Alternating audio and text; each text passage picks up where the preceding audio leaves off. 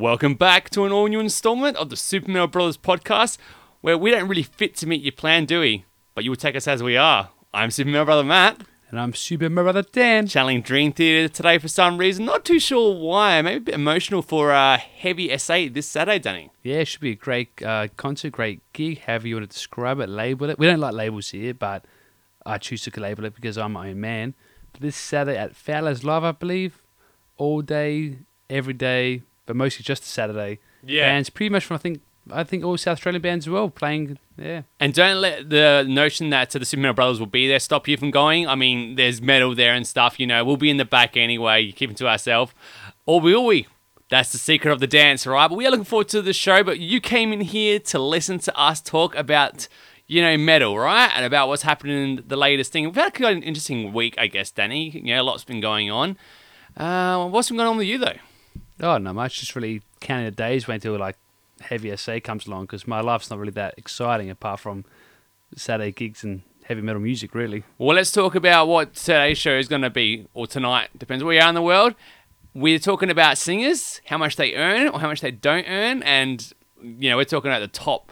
You know, it's the top of the pile right here. We're doing a retro review. Now, this is a classic album that we actually asked the fans for. We've never really done this before, and we'll get to that. We'll talk about who voted that later on. There's a couple of bugs that we didn't anticipate with our voting system, so that's all right, we'll man. Prove it. We're gonna be fine. Live and learn. But first off, let's talk the news. Speaking of which, let's start on a very positive note with our friends from Winter Sun. We talked about this last year, I think it was, Danny, about how much these guys are actually making, right? Because they've asked for up to 750,000 euros. Why do they want that much for an album? Well, they actually want to make a studio for this next album. They can't foresee it sounding any good in a conventional studio. They got something in mind. We thought this wasn't going to work. We've seen like Patreons like this quite flop, you know. But this one, Danny, seems to be going pretty well. This is dominating. Like, they wanted 750,000 euros, which is probably about 950,000 Australian, and they've gotten over halfway, man. They're not living on a prayer. They've like taken more than their hand, and they're going to make it, I swear, Matt. You know, they've apparently made about 440,000 or so euros, something around that mark. Do you reckon they're thinking about Bon Jovi as they're writing it? Nah, I've heard there's music actually, and it's a little bit heavier than Bon Jovi, I must agree. But the weirdest thing about this band is that you go on their Facebook page, they have like a lot of followers, but only about 300,000. And if you look at like their hits on YouTube, again, they're in the hundreds of thousands. They're not like 1 million plus voter or like subscribing bands.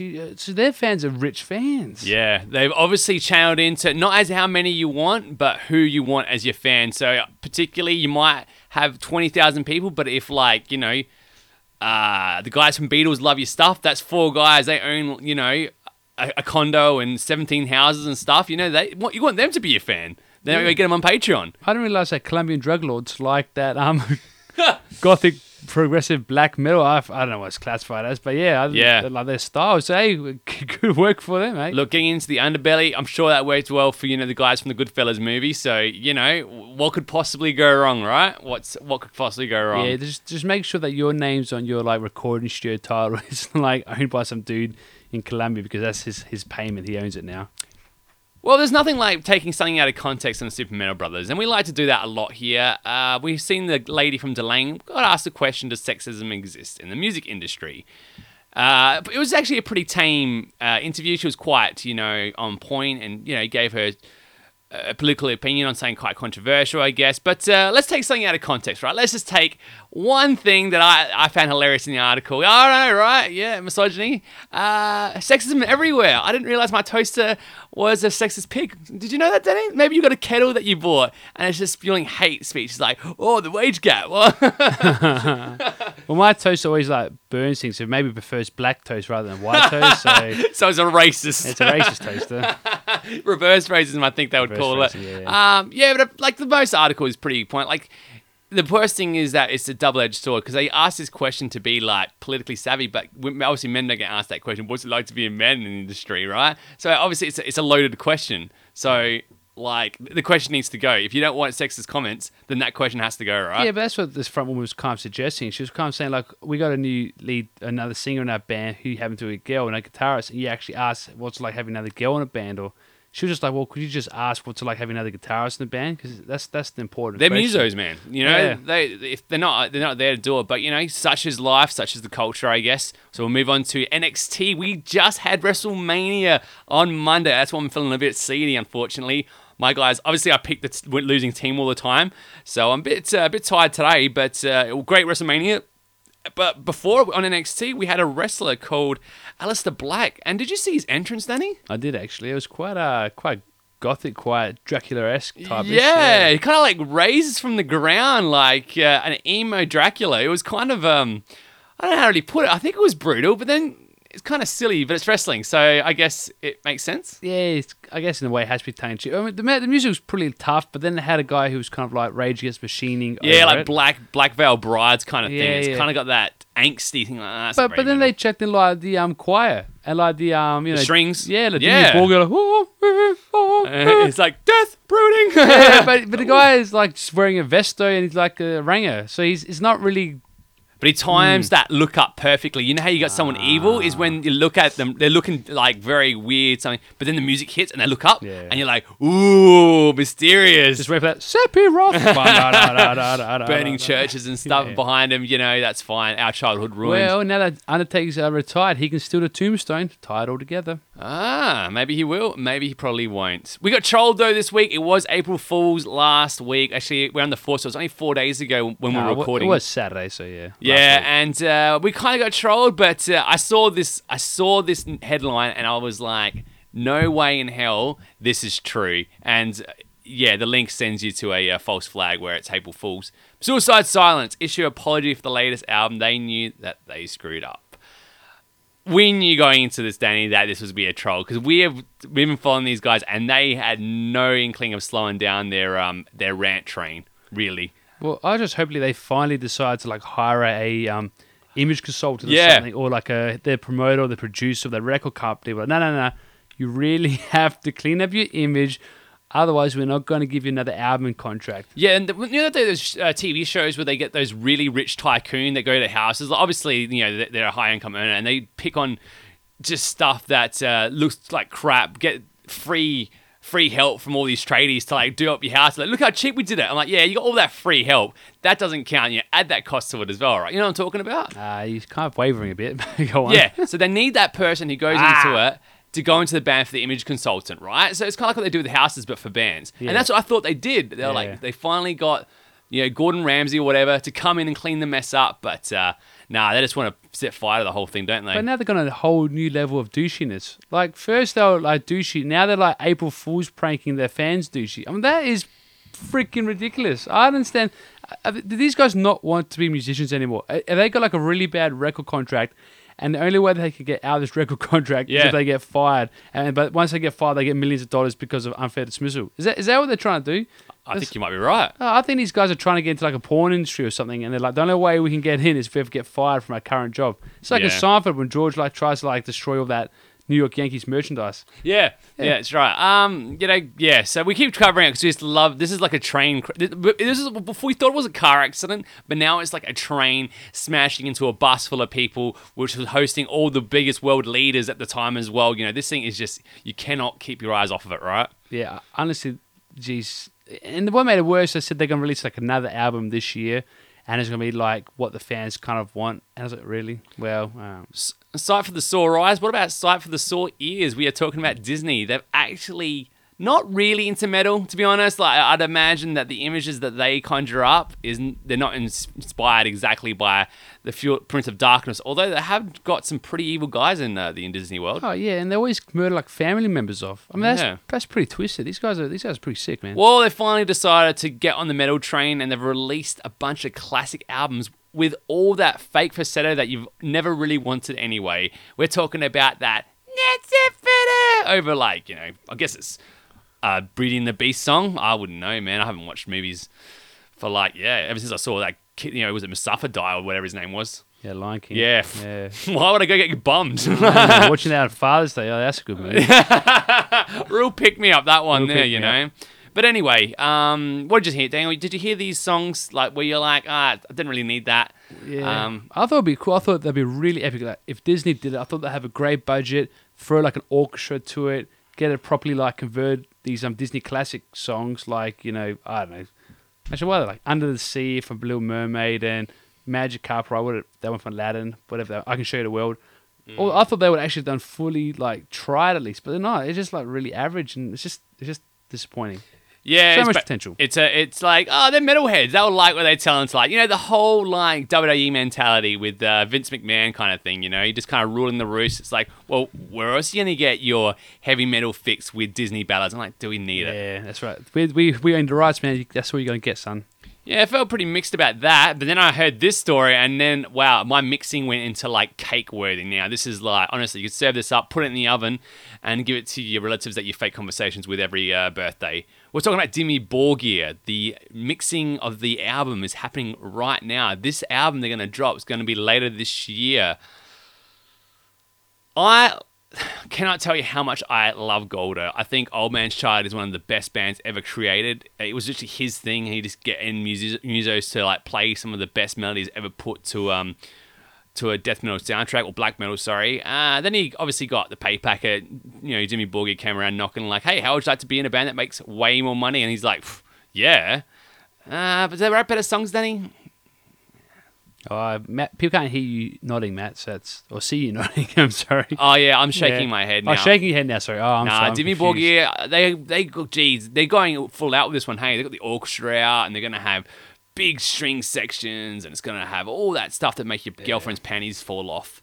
But it won't make my panties fall off, or will it? I don't know. You don't wear any panties, Matt. You don't wear any underwear, actually. the problem with this, that he's saying, they're in post-production now, they're putting all the like additional things on, but that's a lot of work for Dimmy Borgir. So to say that they're ready to be released this year, you know, you just don't know. All the orchestra fills they're put in, all the like layering. What happens if, like, a bad case of, you know, gazpacho gets circled around the, the classical period thing? I don't know what they eat, like probably kids or something. I don't know. But like, yeah, they get a bad little toddler, and all of a sudden now they're out for the 3 weeks, like you said, Danny. Then what happens? Then you got no violins. You don't have violins. You don't have black metal, right? Yeah. Definitely. So, like, if you don't have like choir girls, Sephiroth. Album gets canned. You know, they go back into debt. Golder gets back into Old Man's Child. We need to find a way how to contaminate their food. All right. Well, we're here in Australia, but I'm sure we can make our way to Europe and somehow contaminate. If you guys got some Norwegian friends up there and you feel as passionate about Old Man's Child and as least passionate about Dimmy Borgir as me, then make it happen, man. I've got like, I don't know, what can we give them? Lint? Belly button lint? Yeah. We don't even have to contaminate their food, just contaminate their face paint. So, that's right. Yeah, that's right. So we'll just attack the band. Yeah, all right. Just be like, Golder, don't wear that face paint. Yeah, you'll thank me later. No, don't do it. Sure. It's official. Perfect Circle released their fourth studio album in 2017. Wow, what a coincidence. We have seen this massive inspiration from Maynard at the moment. Obviously, Tool having their album slowly leak and an actual 3 shows. Wow. These guys, when inspiration strikes hot, and these guys are on fire. They just cannot stop giving back to the fans. Yeah. It might take them 15 years to get that inspiration, but when they get the inspiration, boy, it slowly makes its way there. I don't get it how it happens, man. You people are killing it. You're the reason this happens, and you just like line up like a domestic violence survivor. But I still love him. But no, they don't love you, man. You know. But go play with your toys. Reckon we'll review it? I don't know. I think Maynard must be running out of money for him to release 2 albums within like 6 months apart, or maybe he's a really clever businessman. So then he can tour with both Tool and Perfect Circle at the same time and promote the new album for both. He might just be very clever. Yeah, like really lazy. He's like, all right, all I need to do now is do one tour, Perfect Circle and Tool together, make enough money to buy my wine and that for the next 10 years, right? Yeah. And then the cycle continues, and he's like, he's just. The fans have got him hooked. So, and he might even appear on our list later on. He is a singer, so we might have to talk about that in our editorial. So we'll move on to another singer with Ripper Owens. We talked about him. We reviewed one of his albums with his band from last year, Danny. Yeah, it was Charred Walls of the Dale. Yeah, great album, man. It was really cool. He got an all-star lineup for it. but he got asked his questions about Judas Priest, and obviously Rob Halford came in as they pretty much, I think, told him to pretty much leave, and it was cool that he saw Rob Halford needing Judas Priest, and Judas Priest really needed Rob Halford. You know, he was kind of the guy who started it all, and it was obviously a sound. Obviously, Ripper Owens though could do anything that he could do. Rob Halford could do, but there you go. You know, it's c'est la vie, I guess. Oh, I mean, in the end, he came in to replace Halford as they found him in the I think British Steel cover band. I mean, that's a great story. You know, you want to be your idol, and you become your idol, and then your idol then fires you. It's full circle. It's a perfect circle. There you go. But like he said, he had Iced Earth at the time. Now he's got his own thing. So look, it's inevitable. He's a very much a sought after commodity. He's like, you know, right up top of the picking pile. So he can kind of choose now where he wants to go and how he wants to do things. And and for that, he deserves our Metalhead of the Week. Totally humble guy, totally awesome attitude, and he's just kicking ass with his stuff. So what do we say then? Crown him.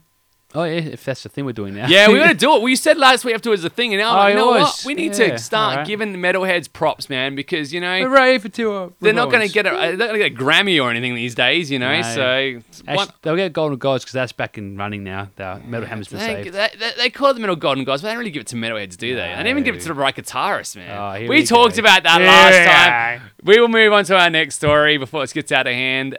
Jason, you said... Old Metallica bass player, you'd know him as, right? Yes. You said he was his band. He's called it quits. Why?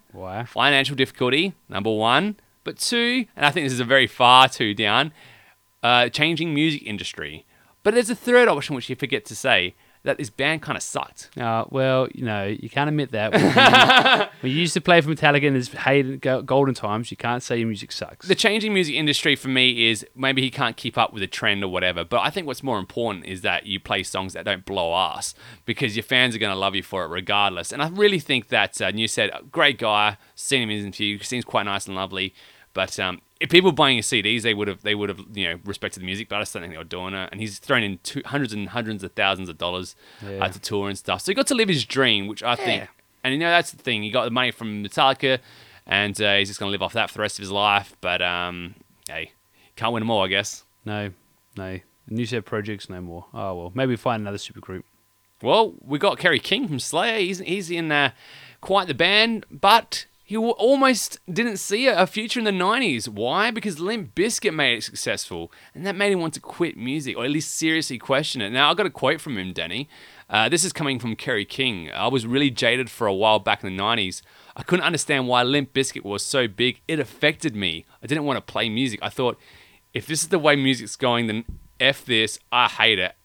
That's why Jeff Hanneman wrote so much for our 1998 album.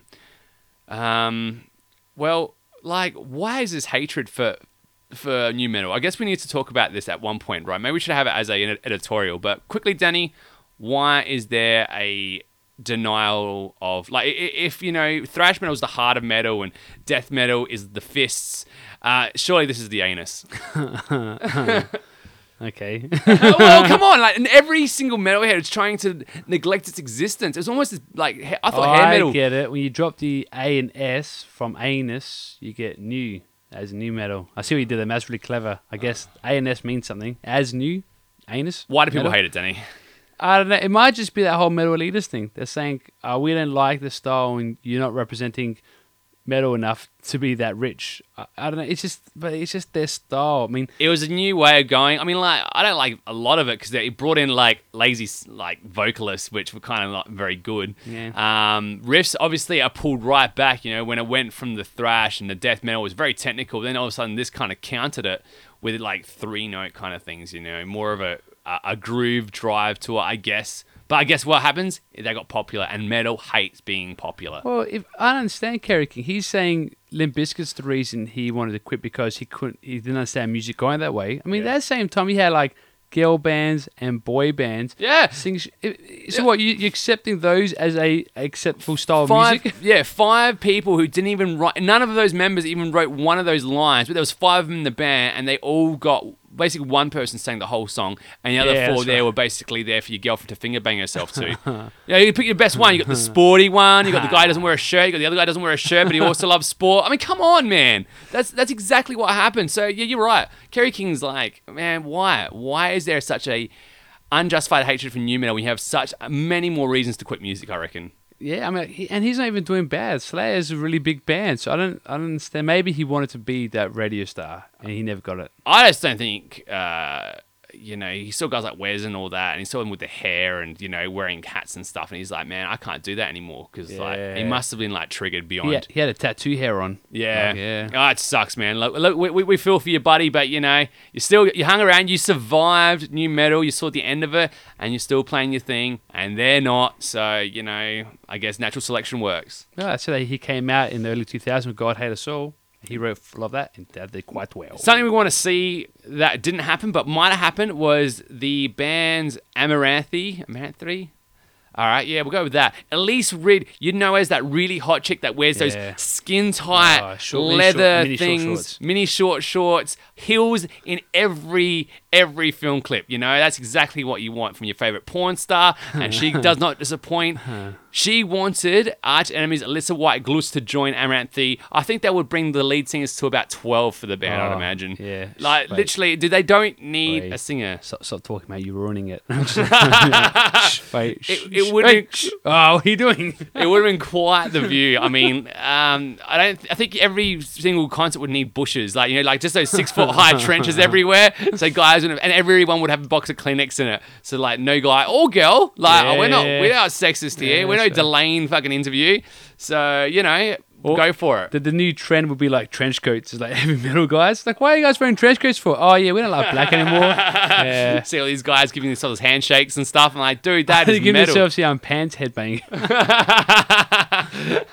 Windmills and stuff. Yeah, so I would love to have seen it happen. Even hear it happen though. I don't know. I don't really like Amaranthi, so I don't know how it would have stuck around. Yeah, that one really good song. Was it this cynical? That song. What is that? Yeah, I don't want that. Now it's gonna be stuck in my head for a month. Yeah. So there we go. That's the news for this week. I hope you guys got a kick out of it. But what we're going to talk about now is our editorial piece. Editorial it is, and this one is a nice, easy one for us. We kind of thought about to ourselves, what can we do that's going to be intelligent, thought-provoking, and really get our fan base to get involved in our style. But then we also remember we're quite lazy, so we decided to take someone else's work and make it our own. Exactly, just like every politician ever does ever. Yeah. So politician Super Metal Brother Matt and politician Super Metal Brother Danny are here to talk about vocalists, right, Danny? These are your guys.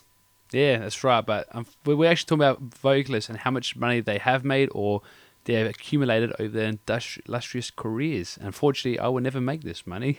Well, the one thing I want you guys to understand is that no matter what your level of capability is at singing, whether you're brand new to it, of getting your lungs out there in the airways, or you've been, practicing in a bar for the last 40 years of your life while, you get rid of all your funds into your arms or your whatever, or you don't pay your kids or something. I don't know, whatever these people do. Yeah, I just play because of the love of the music and the free pitcher of beer I get. Yeah.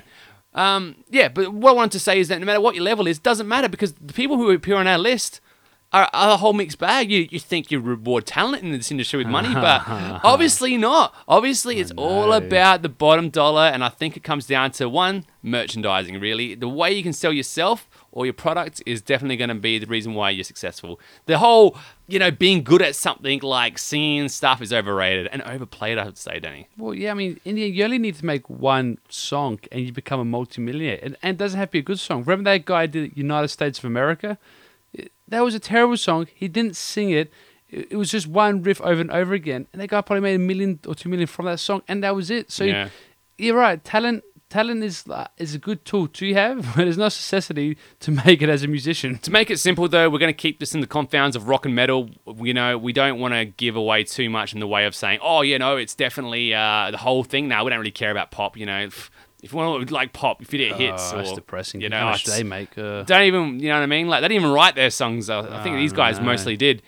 Right at the top of the list, though, for rock and metal, well, it's not really rock, but, Paul McCartney from the Beatles, he's worth $800 million, $800 million. It's more than countries earn, right? More than probably the planet has, It's ridiculous, right? And he owns it because all he did was sing about how he wants to bang your girl. And that worked a treat in the, 70s, was it, Danny? Yeah, that's what they had back then with bicycles. If you had a bicycle back then, it's like having a Ferrari now. You're like, man, that guy's got a bicycle. Shit, man. Panties down. Yeah, but you want to be nice about it, I guess. Now these days we just say panties down, but back then it was like, I want to meet you, and then rah rah. And well, that song, we want to ride your bicycle, whatever. Down. Yeah, we all know what that song's about. So right. Yellow Lucy Submarine, in the Sky and Diamonds. Yeah, these Yellow guys. Submarine, we know what you're getting at. These guys are doing lines of coke. Disgusting. With their strippers. Let's talk about some of the people that are just ridiculously rich, and then the people we shouldn't be there as well. We're just going to throw the whole thing under the bus. Gene Simmons is worth $300 million, right? Singer?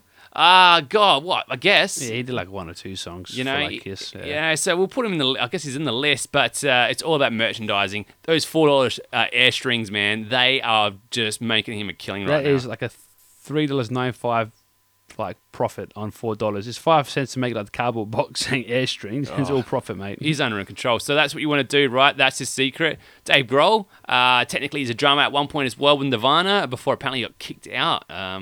There you go. Oh, poor guy. How did he survive all that money? Well, with $225 million, I think he's doing quite well, Again, Foo Fighters has just taken off. They've made the radio airwaves, and they're just making a killing. But Dave Grohl is incredibly charismatic, funny, lighthearted. Never really heard him say anything bad that would ever offend anyone, which is really good when you're trying to sell yourself. I know I had a good friend who was a massive Foo Fighters fan, but then he found out Dave Grohl was an anti-vacciner or something like that. I didn't believe it, and my friend switched off on him. I was like, really? Wow. Yeah, because of that? Nah, if you want to, I guess so. That's the one thing, to be so, maybe that's why he writes such good songs, because he's so passionate about his anti-vaxxing, you know what I mean? But, yeah, we've talked about this, separating the person from the thing, whatever. Everyone's got their own line, but... James Hetfield worth $175 million, same amount as the drummer Lars Ulrich. Oh, drummer! These words these days, they're basically meaningless, aren't they? Just throw it around. Maybe he's probably like an axe wielder and a level 20 mage as well while we're at it. Let's just add more adjectives to him. Maybe he's really bad at using chopsticks, and then because he walked past a drum kit one day, he was really bad using chopsticks. He dropped. Wow, you got a bit of rhythm there, and they turned him to a drummer. And he's been dropping drumsticks ever since. That's what I'm talking about. Then we're going to start getting into some of the people that maybe don't really deserve it, but for somehow have earned it, right? We really mentioned James Hetfield. Oh man! Well, at least he had 4 good albums. He's alright. Axl Rose. One album. One album, man. This is... honestly, I was stumped when I saw him named this high. $150 million. What? Jeez. How many cannabis plants do you build up in your studio, and that's in quotations, in order to make that money? Because I didn't think they were that big. Well, I guess they are that big, but wow, really? But it's like it's one album. I know people say, they've got more, but no, they don't. They have one album, and that's what people care about. And in AC/DC, he would have maybe made $1 million, $2 million with AC/DC, but he's only been there for like a couple of months. I would love to know what the other guys are making. Apparently, Axl Rose owns the actual title of Guns N' Roses, so that's his brand. So if he sells that brand, I'm guessing he gets all those royalties as well. Interesting. I wonder if he, buys the other guys a Ferrari for their birthday at least, or gives them a wink and a nod with a nice birthday card. Maybe, probably not. Yeah. Steven Tyler, we know the guy from Aerosmith. He's like, he's got that massive mouth. Probably had sex with your wife. He's been touring his ass off, and I guess he kind of deserves that, that he made himself a big household name by doing that stupid voting show, which is completely fabricated. That's the American Idol Voice or X Factor. One of those same shows where it's then and job at the end of it for the winner. Yeah, where it was that stupid, was that, Ozzy's wife? Sharon. Yeah, where Sharon came out and said, it's all a lot of crap. Appears on the show, gets her royalty, but even she's like, this is completely fabricated. Why are you guys watching that? Yeah, she said, this is all a lie. You'll never get a rock star out of one of these shows. And you haven't really. You had that one, actually, to be fair, you had that one guy, Adam Lambert, who's sang for Queen. That was about it. Apart from that, man, I haven't seen anyone of real substance. Yeah, nothing's like a rock star attitude than trying to get the respect of your peers, man. You know what I mean? And placating to their ego. That is definitely so high on a rock star level. You know what I mean? You couldn't, because those producers just turn you into like the bad guy. So every time you try to have big cocky egos, like they just like smack him down, and all the judges hate you, and all the media hates you, and you get kicked off the show for being good. You know, Sammy Hagar's worth $120 million. Yeah, he only was in two or three Van Halen albums. They must have sold better than, you know, water or something. Yeah, or better than the drummer's chili. Yeah, well, there you go. I don't know how he did it, but he'd be ecstatic, you know, having that much money. Great voice. I think it's really cool. Oh, I just knocked my Nike over. That's how happy I am with Sammy Hagar being that high. Maybe that's why he's not too upset about reforming Van Halen and letting David Lee Roth sing with him, because he's probably like helping David Lee Roth out. Like, Yeah. you could use some bit of money, David. Well, you say you only own $100 million. You know, No! I'll get dinner this time. Mate. It's all right. Here's some McDonald's for you because you can't afford it. You're a prick, Sammy Hagar. The Sammy Hagar I invented anyways a prick. Yeah. I'm sorry, he's not. Your boy Bruce Dickinson there. Here we go, Iron Maiden. I mean, he owned his own plane, right? Pilots obviously get paid well because $115 million. Jeez. That's definitely a couple of 747s in your back pocket. That's a lot. Actually, he can learn, because I thought Iron Maiden were great at marketing and merchandising, but Gene Simmons, man, he's really showing you how good you can be at merchandising and marketing. But maybe Steve Harris gets most of those royalties, not Bruce, because he writes all the songs, etc. I don't know how it works. Well, that's a good point, because I think Bruce Dickinson wasn't there from the very, very start, you know. No. So that's really, like you said, he would be getting kind of like what he gets for that. But hey, frontmen, you know what I mean? You come in the show, someone's really established their name, you just come in, you take all that money for yourself. You know, they don't need all that money, you know, just get on. So you know what? But he's a pretty good singer, right? We need to start getting into some of those ones that aren't really good. But before we do, I just want to get a couple more nods to people that we think's pretty good. Ozzy Osbourne, you know, after being in Sharon Osbourne's back pocket, sold him out everywhere. You can just see it, you know, that stupid show where he was drunk the whole time. You know, he's just on everything. But, you know, good for him. You know, Black Sabbath and solo stuff he's done. I guess, you know, it's... For a doom metal band, 40 million, whatever he's worth. The biggest doom metal band of all time, and you'll never, ever see... I can't believe it's a cult following, but this band made it into the mainstream, and I don't know how they managed to do it. Maybe because they're the heaviest thing ever at the time. Yeah. But, yeah, now everyone that's trying to do it really just sounds so much like them that they just can emulate the band, but they can't emulate the success. No. All right, we've talked about some of the best making money. What about some of the ones that we don't know if they really deserve to be there? Jonathan Davis from Korn, you know his voice is quite familiar. It's kind of like what would happen if you're really upset when you stab your toe on something, but you can't yell because you're in front of your kids. So you're like, oh, so you know that's a thing. Yeah, I guess so. I mean, I guess we're getting to the new metal phase. I think Kerry King's going to start getting very upset with some of these names. Well, yeah, he sees $45 million out. You know, that's the thing. We make fun of it, I guess, but that's the way it goes. You know, they did well to put themselves into every kid's lunchboxes in the 90s. You know, I sure is like, anyone who liked Korn back then was the coolest kid in the school. You know, that was the heaviest thing that we could get a hold of. Yep. You know, Sepultura then after that, and Metallica and all, whatever. Those bands are doing fine. But yeah, that little period they had, you know, for that Follow the Leader album must have, you know, made them a cocaine mountain. Honestly, they have a fortress of just parties everywhere. It's amazing, isn't it? So again, but one album. Like, look at Axl Rose. One album, one song. That's all you need, people. So people out there, keep going. You'll write that one good song, and I believe you. Kid Rock now. Look, I don't know, man. He's definitely got he's got someone helping him out, right? He's got a good. What is a redeeming factor of Kid Rock, dude? I cannot think of it. He's fine. He's okay. He's just... Yeah, it's literally... He is the poster child... Or poster boy, sorry, for every child out there who wants to aspire to be mediocre and successful. Yeah. You know, it's ridiculous. He doesn't want to wear a belt and become a millionaire. Yeah. He's the epitome. He looks like, you know... the guy that, you know, your sister dates, and he's a complete bum, but she's like, you know, low on confidence, and she's kind of pretty, so, you know, she gets hit on a lot, but this guy treats her like shit, and that's like, you know, helps her out. So really, it's like, she's, yeah, your brother-in-law. Okay. He's your brother-in-law. Yeah, exactly. So, you know, whatever. Just Kid Rock, And how much is he? $37 million. $37 million. $37 million. Do you understand how much money that is? That is $37 million more than I earn. Like, it's ridiculous. $37 million $1 coins, Matt. I don't understand this. Creed, Scott Stapp. How? One album man. again? This one's the opposite. You just stab your toe, you're on the toilet for this guy, right? You can't, you've been constipated for 3 weeks. You've got hemorrhoids that are the size of golf balls. But you can't take that shit and you're trying. It's like, we don't try to open. You know what I mean? Like, just the amount of angst in his shitting. It's one album. One album. Really. One album. $30 million, dude. He has $30 million to buy singing lessons with, but he won't because he doesn't need to anymore because he has $30 million. Do you understand the problem that we're having right now? It's like a circle. It's like a perfect circle. It just keeps going. Chad Kroeger, $30 million. This guy is basically the linchpin of metalheads as well. They got rid of new metal, but for some reason Creed stuck around. Nickelback stuck around. So angry. That shows that you make $30 million of not even making one good album. No, that's right. Literally, all he does is sing about how he wants to bang your missus or your sister. He's basically all the top guys, but for some reason, man, that just worked a treat, you know? Again, riffs that wouldn't offend anyone, but they've got ties to metalheads like, I guess, the Dead, the Shredder guy had Pantera. Dimebag Darrell. You know, they were friends with him, and that was enough metal cred for the fans to get into, but... 30 million. There you go. Marlon Manson, 25 million. I guess he was pretty big, I guess. You know, he was like the Antichrist at the time, and all kids like thought he looked cool.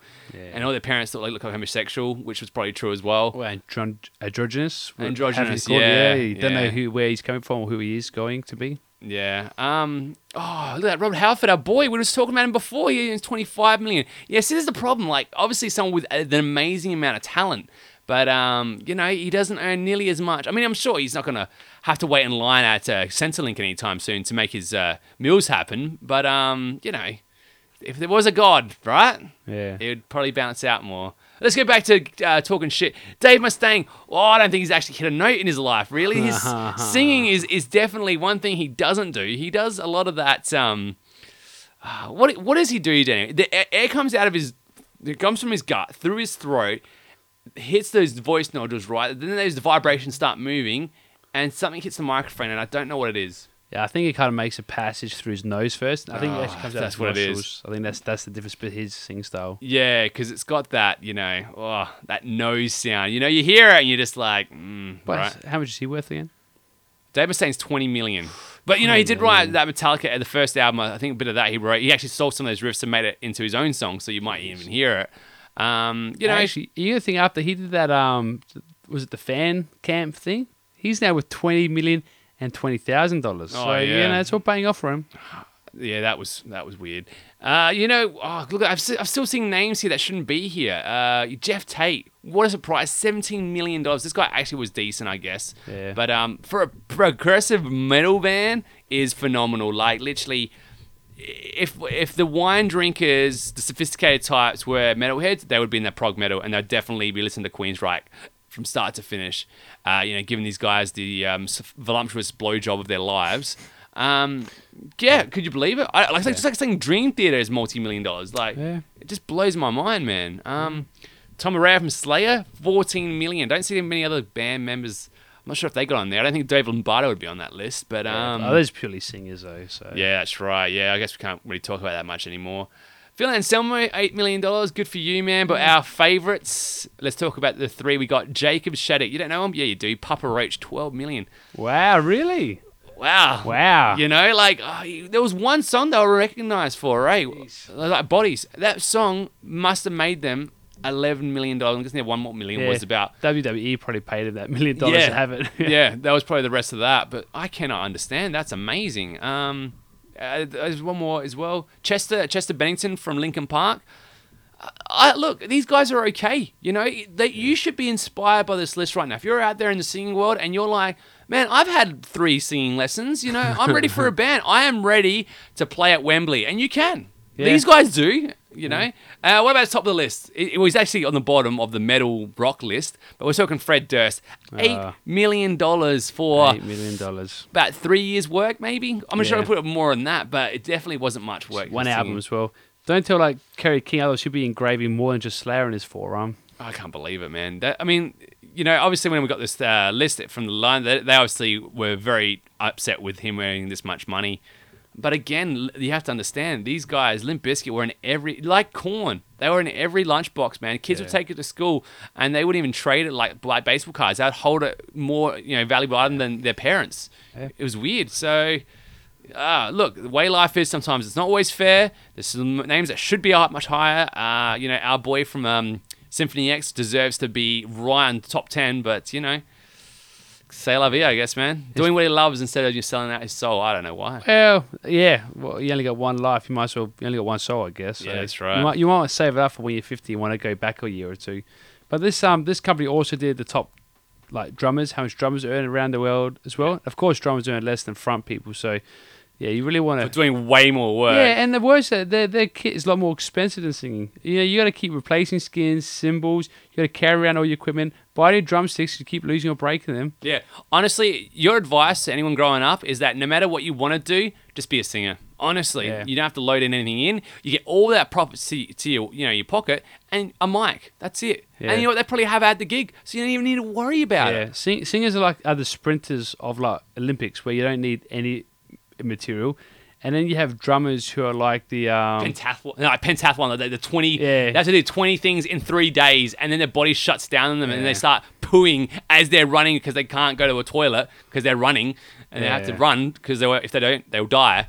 Wow. Okay. That's what drummers have to deal with. So, I'm just saying. So how they get a seat, is it? You guys be a singer. All right, you guys have learned from the Super Metal Brothers. You're welcome. This list was hard for us to do. I've been a guitarist. I was wrong, Yeah. I might not see my fruits for labor rewarded. Also, we did this as a community service, so that if you ever feel like you need money because you need an operation, then they're the people you should suck up to. Just pretend you're a lifelong fan of Beatles and Metallica or Kiss, and you might get a bit of money out of them. So, onward and upwards to our feature presentation. We are talking the CD review. Review.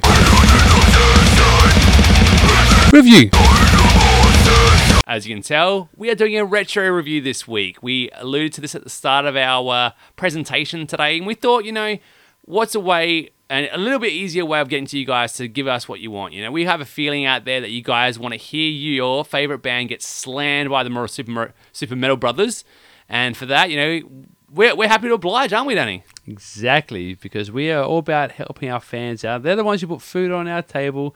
They're the ones who make me aspire to be the person I am.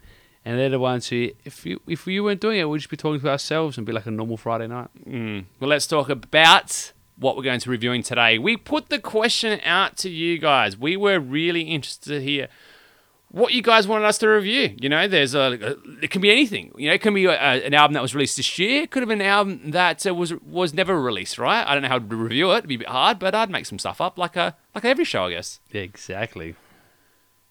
We needed to break it down. Unfortunately, we realized that people have definitely, wanted their band, but one person maybe it was 4 different people that have the same name, the same profile picture, and going into their profile, the same friends. Yeah, and also pretty much the same time. So it's quite amazing. Amazing. We'd like to thank Shelley. She's requested Sabbath, Josh McQueen, 4 different Josh McQueens went Mudvayne, right? I was like, wow, that's pretty good. Also, Mudvayne, we got Judas Priest from Zach Hammer, Andre One, Ocean Machine, Biomech.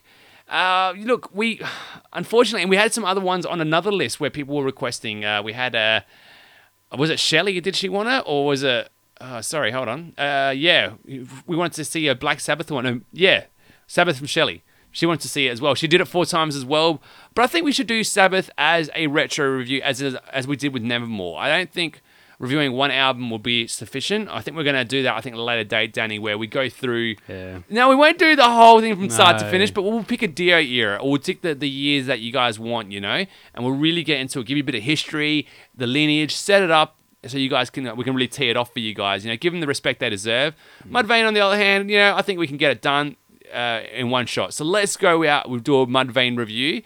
Now, I think for this review, we can only review one CD, and that CD is The End of Things to Come.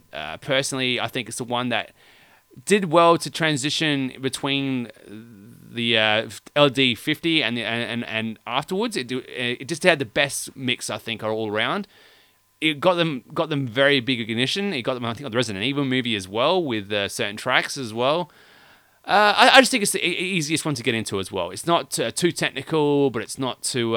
It's still in the metal realm, and it's not boring, I guess. But you want to hear what we have to say about this album from start to finish, and here we go. All right, let's set it up for you. Beginning, Mudvayne was formed in 1996 in Illinois. It had the original bass player, Sean Brakely, that Greg Tibbett guy on guitars, and Matt McDonough on drums. Then they got Chad Gray. Basically, he left his job in the factory to be a full-time singer. What a good move, man. Like, a bit risky, though. I mean... Well, he wasn't on that list, so it could have been quite risky. I'm not sure what he's worth, man. Now, the LD50 album was actually received quite well in the metal community. The songs Death Blooms, but mostly the song Dig. Again, this song was massive. Going up, it was like basically hearing that Santa Claus is real and he's going to bring you your PS3 this year. It's ridiculous how happy it made us. That was on like Channel V, like 4:30 in the afternoon type thing. It actually made it mainstream, so it was actually amazing to see. It was pretty much towards after this, we would never see metal back on the airwaves from Channel V and stuff like that. You might get it on YouTube now is your only chance. They've really done well to push it right out. Maybe it'll change. We've talked about it, but we'll move on with the review still. So then the end of things to come after the LD50 release. Now this album, just to give you an idea, it does combine quite a lot. It's got their trademark sound with the syncopated rhythms and stuff. Very intricate bass lines, which are very technical. Diverse time signatures. Got the vocal styles all going on, right? So it's definitely a mix of everything from rock to jazz to metal. It's got a lot, but do we like it, Danny? And that's what we're here to talk about right now. From the top, riffs off the album. What did you think of Mudvayne's riff-a-rollage with this album, Danny? Yeah, I mean, again, riffing, you don't have like many money riffs in this album. They have a lot of, they have a lot of solid like drum and bass lines in this album, but there's no real like sections where that's a memorable riff or that's a riff which really wants me to crank the album up. There's only like two few spots on there which occurs for me. I mean, again, I don't really know much to say at the moment about riffs, but for me, I don't think it's not really that strong for me. What do you reckon? Well, this album for me is one of my favorite albums to review because I actually really enjoy it. I don't know. This is the thing. It did get such a mixed reaction when it came out, and we'll talk about that towards the end. The riffs for me are definitely a beautiful combination of syncopation, but involving melody. There are some certain sections that are like 17/8 or something. Like they're just so over the top and so crazy. However, they bring it back down. I think Not Falling for me is probably one of the strongest songs off the album because it's such a easy song to transition to. Got those grooves set up for the riffs are really cool. Got the octaves, very simple intro. That groove. So no, I would say that the riffs themselves are kind of simple, but played in very interesting ways. So the problem is though that this is what's alienated a lot of people because it's got such a jarring sound and there's a lot of that jazz chords where they're very just tension building. They don't seem to make any sense in context, and I think for a listener, that'd just be too jarring. And you know what? I can't disagree with it. A lot of these guys, what they do is very, very interesting, but it might not be very stimulating for a listener to listen to. However, no, I think the riffs are solid, man. I think it's definitely a platitude way above new metal going around at the time. At least these guys were experimenting with musicianship rather than sampling 3 chords with a rapper and some melody lines that even I could play. You know what I mean? Well, that is true. I do agree with the fact that they're quite intricate or complicated riffs, and they do love that creating of tension. I do agree with that, but I think that's for me one of those annoying things. That this is one of those bands where they'll only build up a riff very so slightly and then go to a different like riff or a different tone or a different tempo too quickly, and it's like they love to do that. They love to keep building up tensions and then change it or break it or increase it. It's hard for me to get that rhythm going in the song. I don't know. It's just it's a bit too progressive to be like just an enjoyable groove metal album, but it's not progressive enough to be like a progressive album. I think they kind of caught in the middle. I just couldn't. I found it hard to get into the songs because that riff that continued driving is in track 3, which I guess their title track, not the title track, their film clip, because at least it has a continued propulsion with it. The rest of the songs they just keep breaking the tension too much. It just keeps throwing me off. Yeah, and then for me, I'm the opposite, where I'm completely surrounding myself with all those awesome ideas that they do, and exploring them in spaces that in metal are just very daring, even for prog metal. You know, and they're making it work in a I guess more of a heavier sense. It works for me. However, I get really excited by those ideas. I'm not sure where it comes from, whether it's more as a place of genuine, like, wow, that was really amazing, like, or I like as a song is like genuinely like as a song. But songs like World So Cold and stuff, where they can bring it right back again as well. Then obviously Silenced, all those kind of things are really heavy. And so yeah, it's a great mix, man. The guitarist he's throwing it all at you. The melody lines, they come out now and then. Yeah, I guess he's more stronger at rhythms. I think his melodies generally just do enough. So we can move on to vocals now. And this, for me, is the biggest polarizing part of the band. And I think I can understand why. What do you think of Chad, Danny? Yeah, Chad, I mean, like, he has a lot going on in the sense that he has his melodic singing. He has that, like, I guess, bit of a grunge singing style. Like, it's not screaming, still like in his normal tone, but he has a bit of grunt behind it. And then he has this screaming. And then he also has this trademark, what's that thing in jazz when you can make up on the spot? Scatting. Yeah, he's kind of like his like scatting version of like screaming when it's Yeah, so he has that. Look, to be fair, at least he's created a style which I've never heard before in metal. So I'll give him credit to that.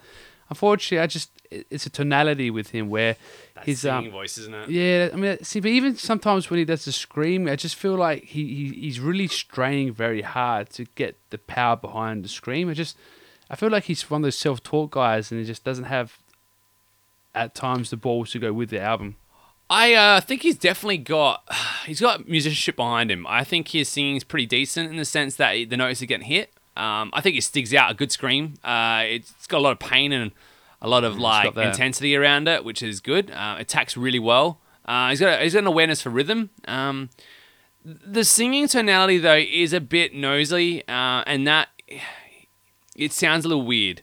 It just sounds kind of, it's like literally someone went up to him and held his nose the whole time when he was singing, right? And you don't hear it when he's on the screams. The screams sound good.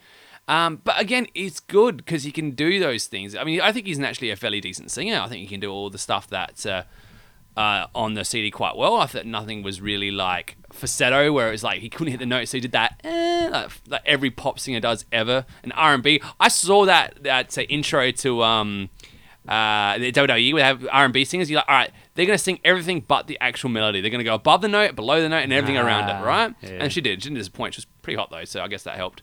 Yeah, so again, to the vocalist, I think he's great.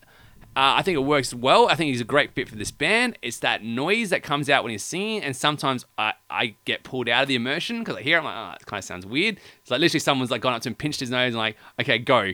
But sometimes I think his delivery is just good enough to get me transfixed again. Oh yeah, that's true. I mean, like, you're right. The angst and the tension. That's a lot of these guys. That's what they do. They build up the angst and the tension. His voice does suit the songs. I won't deny that. Again, it's just me. It's a tone thing. I think for me, it's kind of like the whole dark tranquility thing with this band, where the songs are a little bit too depressing and a bit too angsty, and I think that's the underlying tone with these songs. And it's a pretty sad album. Yeah, and I think that's more to be our production, I guess. We'll get into that in a second. Yeah, but folks, you're right. Like, yeah, he does it, but I still think you're right. He does. I mean, you're right. The songs are tricky to sing over. He does phrase well, and he doesn't always go with the beat, and he still stays with it. So I'll give him credit. He does do things quite well, but again, yeah, unfortunately, a bit of a tone thing. Yeah, it's fine. You know, this is why with the Super Metal Brothers, I guess. Controversy ensure diversity. This album has a lot going on. It is influences, like we were saying before, from death metal. You can hear prog rock in it. You can hear classic rock. There's obviously jazz influences, the syncopation, the intricacy in the rhythms and stuff. It is definitely I wouldn't say a cluster, but it seems to work all well together. And I think what they do well is vary up enough where it doesn't become a formula for songwriting. I think they push themselves enough where it's not like repeating itself. Although you could argue that, it's just a bunch of noise, really. Oh, I mean, so that's a bit harsh to say it's a bit of noise, but I would slightly disagree where they don't have a repeating sound, but they have sometimes a repeating formula where they love to either start heavy and then go slow, then back to heavy, or vice versa. So all the album is just about building and breaking tension, and it's constantly doing that. You don't have too many of their songs where they'll continue driving with a strong bass or strong melody. I mean, you don't have to have it, but they seem to be wanting to use that tension building. And that's fine. I mean, every song has its own unique sound and style. Again, you're right. They're not afraid for every instrument to have their time in the sun. Tempo changes are obviously there. They do like time signature changes during songs, which is quite good. I think they do a lot. No, I think they throw everything together quite well. It's a good mix. There's just the right enough spice. Lucky they don't overshadow it with too many more instrumentation. It really needs... Because what happens is every artist now can pull up a bit. The drumming is really good, with doing his thing. No matter what the song needs, he can do it, from something subtle to a technical. The bass player definitely is all on the record. He obviously adds a layer, which is very good because the guitarist is pretty much doing his own thing, where I think everyone else gets to stretch their wings a little bit more and do whatever they want. But yeah, there's differences. You've got your heavy tracks, you've got your commercial tracks, you've got your sad, slower songs. But generally, I find it's a heavy onslaught, dissonance, weird time signatures, almost that it throws you off to want to headbang. It's like you engage with it because it sounds kind of cool and unique, and it's evil or it's dark and it's very depressing, and they're very good at doing that. But they'll throw you so many curveballs, like, whoa, I can't headbang to it. It's just, what's going on? Like, your body's just gone into like some sort of convulsive shit. So, but I think that's generally their charm. That the charm of this album is what it's a combination of styles that normally don't meet. And just seeing what happens when you just kind of ramp it up. And I guess that gives you math metal. That's the best way of kind of describing what it is. Yeah, that's what they said, math metal. But apparently it was the guitarist or drummer, someone of the band said he didn't even know what the hell math metal actually meant. I'm like, it's basically true. Like, oh, it was 17-8, and then it goes into 11-8 and rah-rah. So it's implying that they're aware of their own kind of like, craziness with their science interests. That's why they call it math metal, because generally 4/4... is generally most of the songs, right? And it's a very safe haven, but these guys do everything to kind of clash against it. And, it was ambitious. This album is ambitious. And I think that, for me, is going to be why it divides people, and it did. A lot of people were like, nah, this album's trash. Yeah. And some people were like, nah, this album's really, really good, So and they do something quite...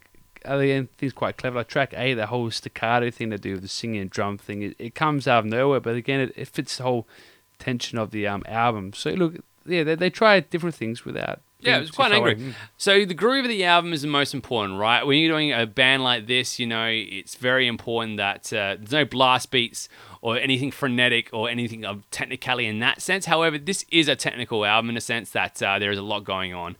And they're doing, and each instrument, including the singer, is expanding themselves. You can really tell they're challenged in that. It generally grooves, I find. The drummer does well to set it up. There's some of those transition changes are very odd. Like sometimes a song will just kind of feel like it stops and then another song starts almost. Some very jarring changes. That's how they roll. They don't even care. What do you say, Danny? Yeah, I'm not sure. I mean, you definitely have like your driving bass and drum lines just give you a nice rhythm groove, a nice groove to it. So that's definitely there. There are times it does get a little bit chunky and a little bit headbangering, so you want to rock out to it. A lot of times they go for just a feel. Yeah. So they're trying, again, the whole tension and that angst, and they're trying to be a bit more motive with a bit of their clean vocals in it. So, yeah, it's just all about, again, just building and breaking tension. So, but I think there's more groove than there's not groove in this album. Yeah. So, predominantly the song will have a section where you would definitely want to headbang or dance around or move. I agree. Yeah, generally that's how songs are set up. There's always going to be that weirdness to every song, in a sense, or just that little bit of just a touch of something different. I think just going straight to production, so we can really talk about this album as a whole now, would be really important because we can see if we love this album or don't. It sounds great. Like the album, I think from start to finish, it's very clear. You can hear everything on it. Great playing. The diversity is definitely there as well. So, do you think, Danny, this album is actually a good album though, on start to finish? Yeah, I mean, this is tricky because then this is more of a personal taste. I don't like this depressing angst, stop-starting style. I mean, I normally listen to music to enhance my good mood rather than to get me upset and depressed. And this is one of those albums where it's more about, for me, the sounding they produce tends to be a bit more like angsty, and I can't get it. So that's personal opinions aside. That's why there's a bit of trepidation to this album. But like some people, if you really enjoy it, like you suggested, they have put quite clever and unique songs together. If you like that style that they have, it is fine. Again, singing tone, that's again personal preference. I mean, he does do a lot there, and does complement the music quite well. So there is musical abilities. It is quite good. It's just again, it's more just personal taste. I just can't. It's hard to get into. Yeah, this album for me is actually a bit of a win. I actually really, really like it, but I kind of don't listen to it anymore, and it's probably a reason for it. I think it's a great transition album for me. Anyone out there in metal that wants to get their friends into it, this is a great band, because what it does is they got enough melody and enough hooks in it, but it's also got an unusual thing to it where their guitars aren't full on heavy. It can be engaging and capture that way, but then there's some other songs that if they start liking that stuff, then there are other bands that they can start thinking about getting into later. So I think there's an accessibility here that they've done quite well, but they've managed to separate themselves from all the generic new metal and out there by adding so many different other genres and ideas. But these musicians are at top of their game too. I really believe that these guys are quite strong in musician-wise, even though the tonality of the singing can throw me off a little bit, and the bass player maybe just goes too much, where it'd be more important to maybe lock in a little bit more. They have personal preferences, right? They're all phenomenal musicians, and I think that comes across. Good songwriting, strong from start to finish with their playing, and the array of different styles of time signatures and keys and stuff like that. And to push it aside, I'm doing some stuff like diminished stuff now. I think it's really clever, and they're doing it in a way where it doesn't come across as wanky. I think it's organic, and it's a process that it sounds more immersing that way, and challenging. It takes a certain person to write those kind of things, and I think they've done well. But that's my take. I'm definitely more of a muso, so I really respect that side of it. Maybe that's what's talking to you, but I'd still recommend this to a lot of people who are getting into metal. I think it's good transition album. It's enough there that will get you going. Yeah, I think it's definitely, you're right, transition from like that grunge, new metal, what's like Smashing Pumpkins type phase. If you want to go from that, you want to progress a little bit heavier, you can use this album to kind of swing a bit more to the dark side. Yeah, so with that, it comes with a strong recommendation for me. I really do like it. I've owned this album for quite a long time, but I have kind of thrashed a bit, and I don't really return to it too often though, so maybe it's longevity for me just isn't fitting there. I know the band will not get back together. There have been rumors about them maybe getting together, but after they've did the hiatus in 2010, they kind of started that Hell Yeah thing that took off quite well. Chad Think's still in it, and the other guys have got another band, which is a progressive rock band. So, I think maybe the metal days for half this band is over. Yeah, and that's it. So look, there's only 5 albums, so yeah. I mean, give them credit, they're all 4 guys put on all 5 albums. Look, the other albums, I don't know about the latest one they did, but the one just after this one here, I think it's Lost and Found. Don't worry about it. It's actually quite boring. I can't recommend it. LD50, yeah, great. There's probably more of an anger, hard hitting kind of affair, where this album kind of put more atmosphere to it, a little bit more of more accessibility, I'd imagine, too. So with that, Danny's like, nah, but I'm a yeah. So, who's your favourite Super Metal brother now?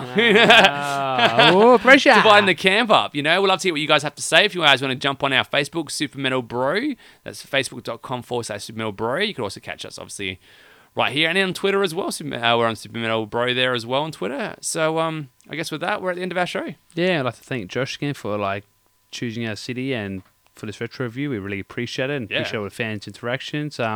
Hopefully we see you at Heavy SA this Saturday. Yeah, we're thinking about you, Shirley. Don't worry, that Black Sabbath tongue lashing is going to be happening, especially for the Dio years. I'm really looking forward to doing that. If you request that, we will do it sooner. That's because there's only about 3 albums as well. Yeah, not counting the live albums. Really good albums. And there's some of the best songs from Black Sabbath are from that era. Yeah. Come at me. Yeah, you can have all your Snowblind and you're falling. What are the ones with Paranoids? Yeah, Cradle of the Grave. You can have all that. No, Children of the Grave. Children of the Grave. We got Falling Off the Edge of the World. We don't need any other song ever written because that is one of the best songs ever written. Children of the Sea. Children of the Sea. Oh my God, man. I'm getting excited talking about it. Let's do a retro review now. Add another 3 more hours to this podcast.